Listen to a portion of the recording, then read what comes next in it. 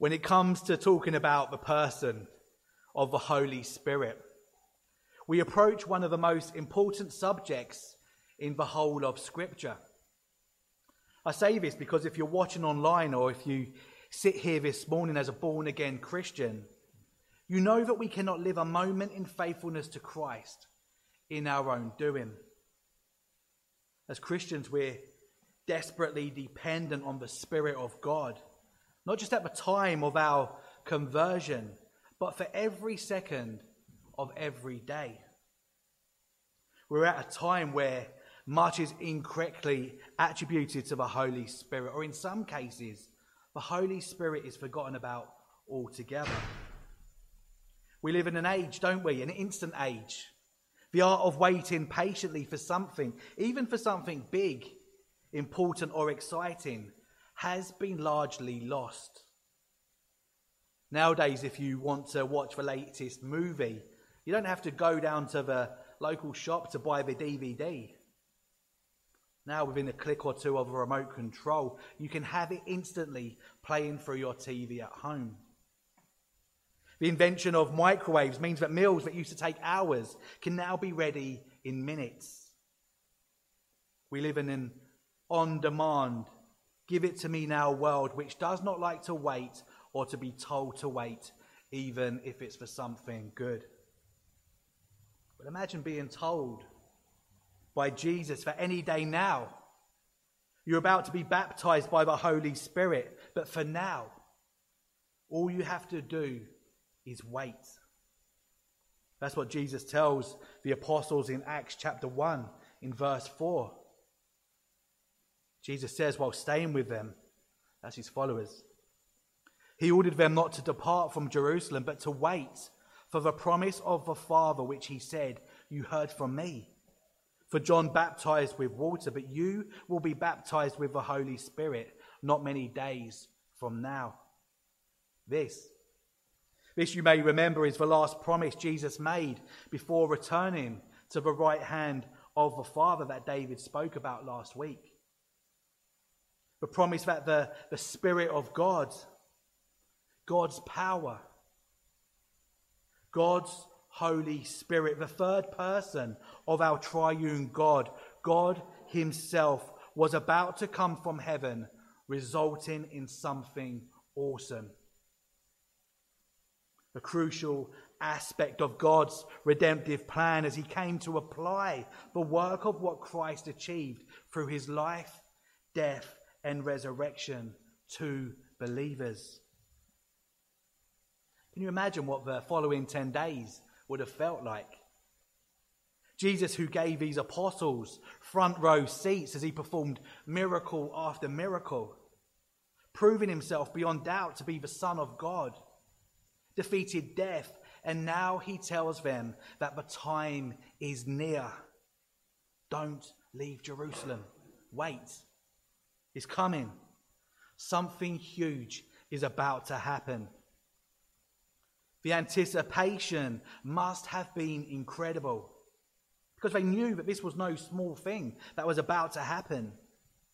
Jesus told them back in John chapter 16 that it was to their benefit that he went away and sent the Holy Spirit to them.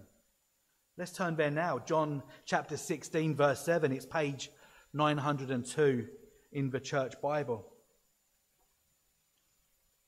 That's John chapter 16 verse 7.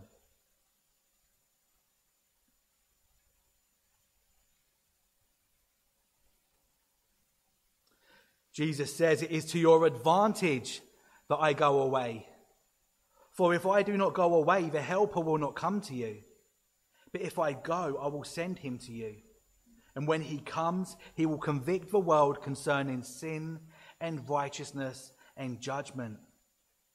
Concerning sin, because they do not believe in me. Concerning righteousness, because I go to the Father and you will see me no longer. Concerning judgment, because the ruler of this world is judged." Verse 13, "When the Spirit of truth comes, he will guide you into all the truth, for he will not speak on his own authority. But whatever he hears, he will speak, and he will declare to you the things that are to come. He will glorify me, for he will take what is mine and declare it to you. All that the Father has is mine. Therefore I said that he will take what is mine and declare it to you. What may have been unclear to the apostles when they first heard this is about to become a lived experience. As we go to Acts chapter 2 in a few moments, we're going back in time nearly 2,000 years to a rented upper room in a packed Jerusalem where the apostles were gathered in the expectation of celebrating this special Jewish holiday. Please turn with me to our passage that we're going to be looking at this morning. Acts chapter 2, it's on page 909 of the Church Bible. It's Acts chapter 2.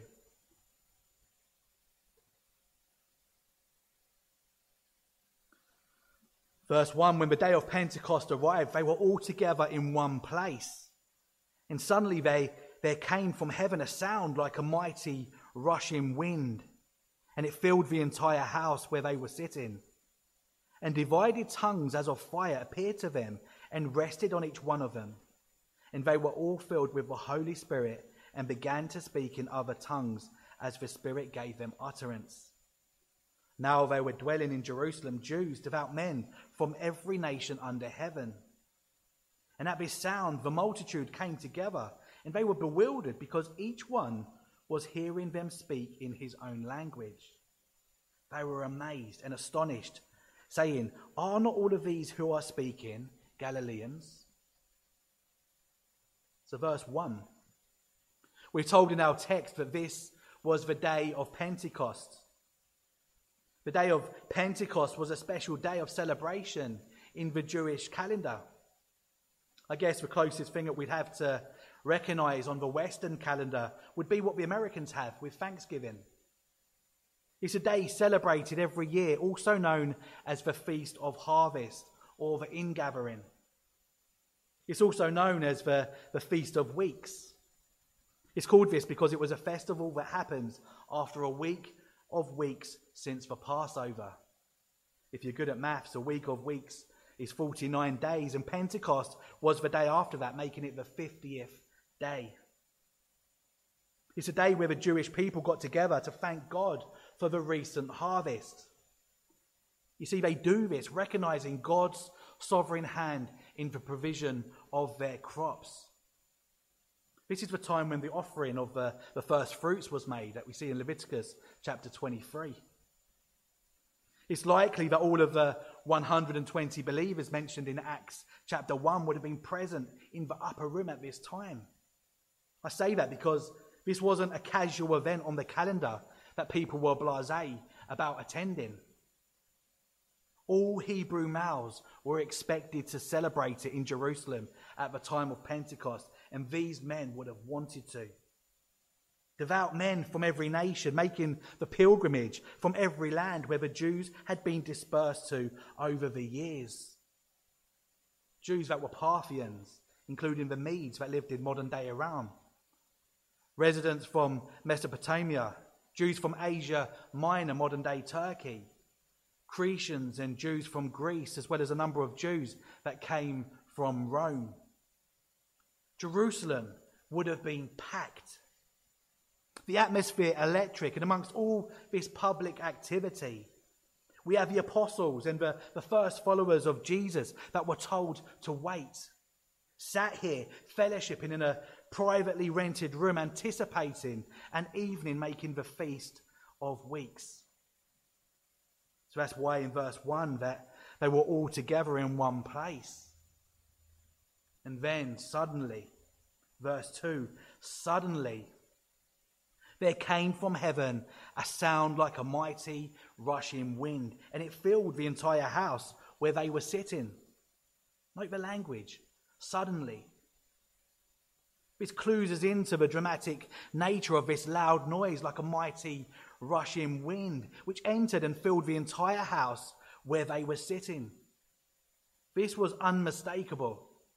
This wasn't a case of as someone left a window open somewhere downstairs. Undeniable power from heaven. The moment that they've been waiting in Jerusalem for was finally here. A sound like a mighty rushing wind.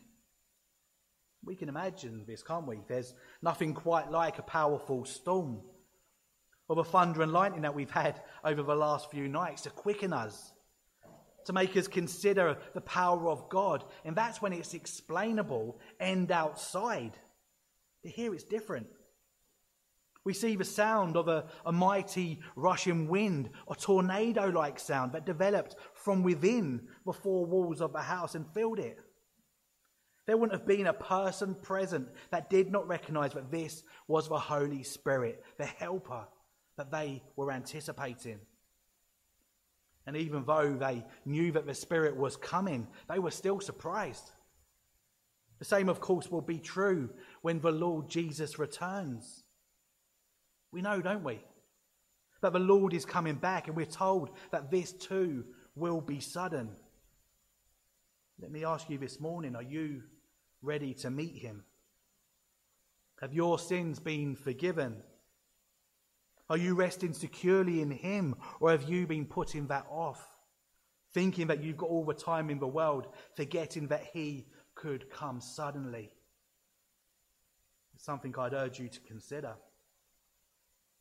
We must be ready, for the Son of Man is coming at an hour that we do not expect. And it's here, as the Holy Spirit, the Holy Ghost, that is being poured out on each of these believers, filling them, commissioning them with the ability to speak new languages as the Spirit gives them utterance. That's what's happening here in verse 3. The word tongues means languages. Verse 3, and divided tongues as a fire appeared to them and rested on each one of them. They were all filled with the Holy Spirit and began to speak in other tongues as the Spirit gave them utterance. And why? Well, their mission was about to become that of evangelism. These now Spirit-filled believers were about to depart Jerusalem. They were to be led by the Spirit in spreading out across every nation, taking the message of salvation to every land. The ability to be able to speak in the languages of the places they were being sent was essential. How else would the people understand them? Remember Matthew chapter 28. Go therefore and make disciples of all nations, baptizing them in the name of the Father and the Son and of the Holy Spirit, teaching them to observe all that I have commanded you. And behold, I am with you always to the end of the age. So to be able to speak in the language of those nations was crucial, and it was also a sign of validation. Think about it in our context, practically speaking. What good would it be for us to have a visiting speaker next Sunday that could only speak Korean? Very few, if any of us, would be able to understand a word that they said. And not only did the people receiving the gospel need to understand what was being said, they also needed to know that it was true. As the Holy Spirit gave the believers new languages, new tongues to speak, he also poured out unique gifts of the Spirit to be used as sign gifts to authenticate what they were saying was from God. Just like we witnessed in the miracles that Jesus performed throughout his earthly ministry that acted as a proof of who he was. This was an authenticating evidence that the gospel of repentance and faith in Christ was and is true. These sign gifts for tongues, for healings, they were to separate the frauds from those that were truly sent. It was a validating sign to give the messengers and their message credibility. And why was this necessary, you might be thinking? Well, these were unique messengers, weren't they, at a time in history when the canon of Scripture was not yet complete. They were yet to have the 27 books of the New Testament. And you can just imagine, can't you? The story of Jesus and the retelling of his teachings, his death, his resurrection, would have been the talk of the town. But just like anything that's popular, people begin to jump on the bandwagon and to come up with their own full stories and accounts. It's the same if you study how the canon of Scripture came together. You'll find out that there were many counterfeit gospel accounts. There were fake gospels forged in the names of Thomas, Judas, James, Andrew, and many more. You'd have had all sorts of people going around proclaiming another gospel. Not that there is another, of course. People like the Judaizers, like we've been learning about on Sunday evenings, adding bits to the gospel. Yes, they say, you're saved by faith in Christ, but then you have to be circumcised. Wolves were popping up everywhere with counterfeit stories and counterfeit gospels, just like we were warned, and that they would in Scripture. These sign gifts were to separate, to validate, to shine a light upon them and say that these men and their message can be trusted. Their message, believe in the Lord Jesus Christ for the salvation of sins. And of course, we still have wolves today, these false teachers, but isn't there a difference? Today we have the closed canon of Scripture, which is why we are encouraged to always have our Bibles in our hands, testing and measuring everything that we hear. It's the reason why we do not rely on whoever is preaching to perform some sort of miracle beforehand today. What's happening in Acts 2 was a unique point in history. So let's look at some examples of where sign gifts go hand in hand with the gospel. Turn to page 916 in your church Bible if you can. That's Acts chapter 8.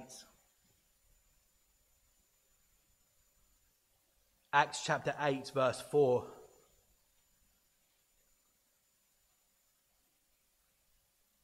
Those who had been scattered preached the word wherever they went. Philip went down to a city in Samaria and proclaimed the Messiah there.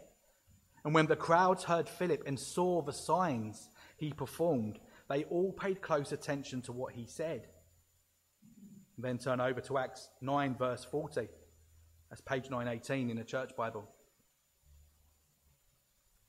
It's Acts 9 verse 40. Peter got down on his knees and prayed, turning towards the dead woman, and he said, "Tabitha, get up." She opened her eyes, and seeing Peter, she sat up. He took her by the hand and helped her to her feet. Then he called for the believers, especially the widows, and presented her to them alive. And this became known all over Joppa, and many people believed in the Lord. It's the same model taught by Jesus through his ministry.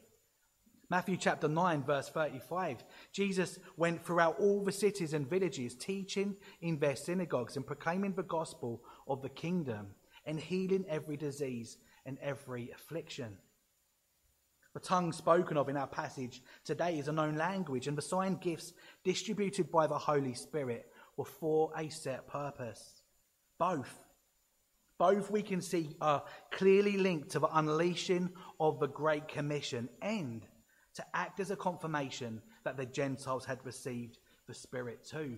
You can read that maybe in Acts chapter 10 this afternoon. Paul says in 1 Corinthians chapter 14 verse 22, tongues are a sign not for believers but for unbelievers. In fact, Paul also says in 1 Corinthians chapter 13 verse 8, but where there are prophecies, they will cease. And where there are tongues, they will be stilled. Where there is knowledge, it will pass away. For we know in part and we prophesy in part. But when completeness comes, what is in part disappears. Back then in the first century, they did not have the complete Bible, hence the need for these gifts at that time. Go back to our passage, Acts chapter 2, from verse 5. They were dwelling in Jerusalem, Jews, devout men from every nation under heaven. And at this sound, the multitude came together. And they were bewildered because each one was hearing them speak in his own language. And they were amazed and astonished, saying, are not all of these who speak Galileans? And how is it that we can hear each of us in his own native language? Parthians and Medes and Elamites and residents of Mesopotamia, Judea and Cappadocia, Pontus and Asia, Phrygia and Pamphylia, Egypt and the parts of Libya belonging to Cyrene, and visitors from Rome, both Jews and proselytes, Cretians and Arabians, we hear them telling of our own tongues the mighty works of God. Can you imagine what a scene to behold? It's possibly an oversteer away from the excesses of which is falsely attributed to the Holy Spirit. Many believers today are unaware or maybe even ignorant to the true work of the Spirit. In the year 1660, Puritan writer Thomas Goodwin said that there's a general omission or even a failure in not giving the Holy Spirit the glory that is due to his person and for his great work of salvation in us, insomuch that we have often in our hearts almost forgotten the third person. George Smeaton in 1880, on his work on the doctrine of the Holy Spirit, said, "Much of what has been written about the Holy Spirit for the most part has been sadly inadequate and erroneous in character. Much dross has been mingled with gold, mixed with a fearful amount of unscriptural nonsense, pointing towards a generation that will think that their own willpower is sufficient to enable them to decide for Christ." How offensive to think that we can work without the very power that God has given us through the Holy Spirit. How this should drive us to our knees in prayer to know better and to trust more in a biblical understanding of the Holy Spirit. As Sinclair Ferguson wrote, "Today it's not normative that we receive the Holy Spirit so that we can speak in tongues, or that we may be prophets, or that we may cure the sick or work miracles. Yet the Holy Spirit is given to us for a better use. Christians are recipients of the Holy Spirit so that the one tongue that we do have will confess that Jesus is Lord." The Holy Spirit is very much still at work today in 2022. For those here that are born again Christians, know and have experienced his life-giving work. For all that Christ achieved through his perfect life, death, and resurrection is credited to you through the working of the Spirit. We can see, can't we? This is why Jesus said it's to the advantage of believers that he go back to the right hand of the Father and to send the Helper. The Holy Spirit comes and applies all of these promises to you if you are in Christ. Believers receive new birth by the power of the Holy Spirit through faith and repentance in Christ. John chapter 3, verse 5 and 8. We are baptized into the body of Christ. Romans chapter 6, verse 3. The Holy Spirit regenerates and renews the believer. Titus chapter 3, verse 5. We are permanently and eternally secure by the seal of a promise of the Holy Spirit. Ephesians chapter 1, verse 13 and 4:30. The Holy Spirit sanctifies and makes believers more like Christ through the conviction of sin and the giving of new affections and through trials and through blessings. For those in Christ, he is our helper, our comforter, our teacher. He intercedes for us when we do not know what or how to pray, for the Spirit searches everything, even the depths of God. And lastly, but not by any means completing a full list of the work of the Spirit, believers are filled with the Spirit and commissioned to live a life for Christ, to be salt and light, and to go and proclaim the good news to everyone. This can maybe be best summed up by James Smith, who was a predecessor of Charles Spurgeon at New Park Street Chapel in London. He wrote, "I love to meditate on the work of the Holy Spirit, from whom we receive such great and invaluable blessings, and to whom we are so much indebted. To him I feel that I am indebted for every good thought, for every good work. How wonderful his patience, that he should bear with me so long, and how wonderful his loving kindness. For it was the Holy Spirit who quickened me when I was dead in my trespasses and sins, imparting a new life, infusing new thoughts, and producing new desires in my soul. Having quickened me, he conquered me, subduing the enmity of my heart, the rebellion of my will, the worldliness of my affections, and bringing every thought into subjection to the obedience of Christ. And having quickened and conquered me, he comforted me, assuring me of a saving interest in the love of God, the perfect work of Jesus, the precious promises of the Word, and the eternal rest which remains for the people of God. And having quickened, conquered, and comforted me, he sanctified me by separating me from the world and setting me apart for my Redeemer's glory and praise. And as my sanctifier, he became my guide, leading me into the truth, conducting me out of the paths of danger, and directing me into the everlasting way. Not only my guide, but he became my guard, preserving me from danger, protecting me from foes, and becoming a wall of fire around me. Whenever I wander, he reproves me. When I willfully go astray, he corrects me and makes me smart for my folly. The work that he began so long ago he carries on, nor will he withdraw his hand from it until it is perfected and I am fully fitted for glory. How wonderful is that? And if you're sitting here today or listening online and you're not a born-again Christian, then all that I have said today is foreign to you. You do not have the Holy Spirit of which I just described. This is an alien concept to which you are dangerously on the outside of.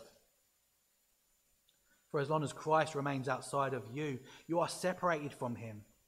All that Jesus has suffered and done for the salvation of sinners remains useless and of no value to you. It is in the Lord Jesus and through the Holy Spirit that the blessings of salvation become ours, and it is only by the Spirit that we are in Christ. So what does this practically mean for you this morning if you're not a Christian? It means that one day, either by Jesus returning suddenly or by you breathing your last breath, you will indeed meet God as judge.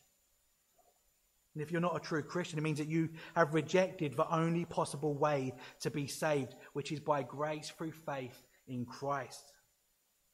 You're not going to be able to talk yourself out of the guilt of your sins or negotiate with God based on any good deeds that you think you have done. God knows how much we have all sinned, and he paid the highest possible price to pay every single part of that debt. His Son on a cross, a perfect man, the Son of God, bearing the wrath of God for the sins of all those that are his. Come to him today. Seek him whilst he can still be found. Let's pray.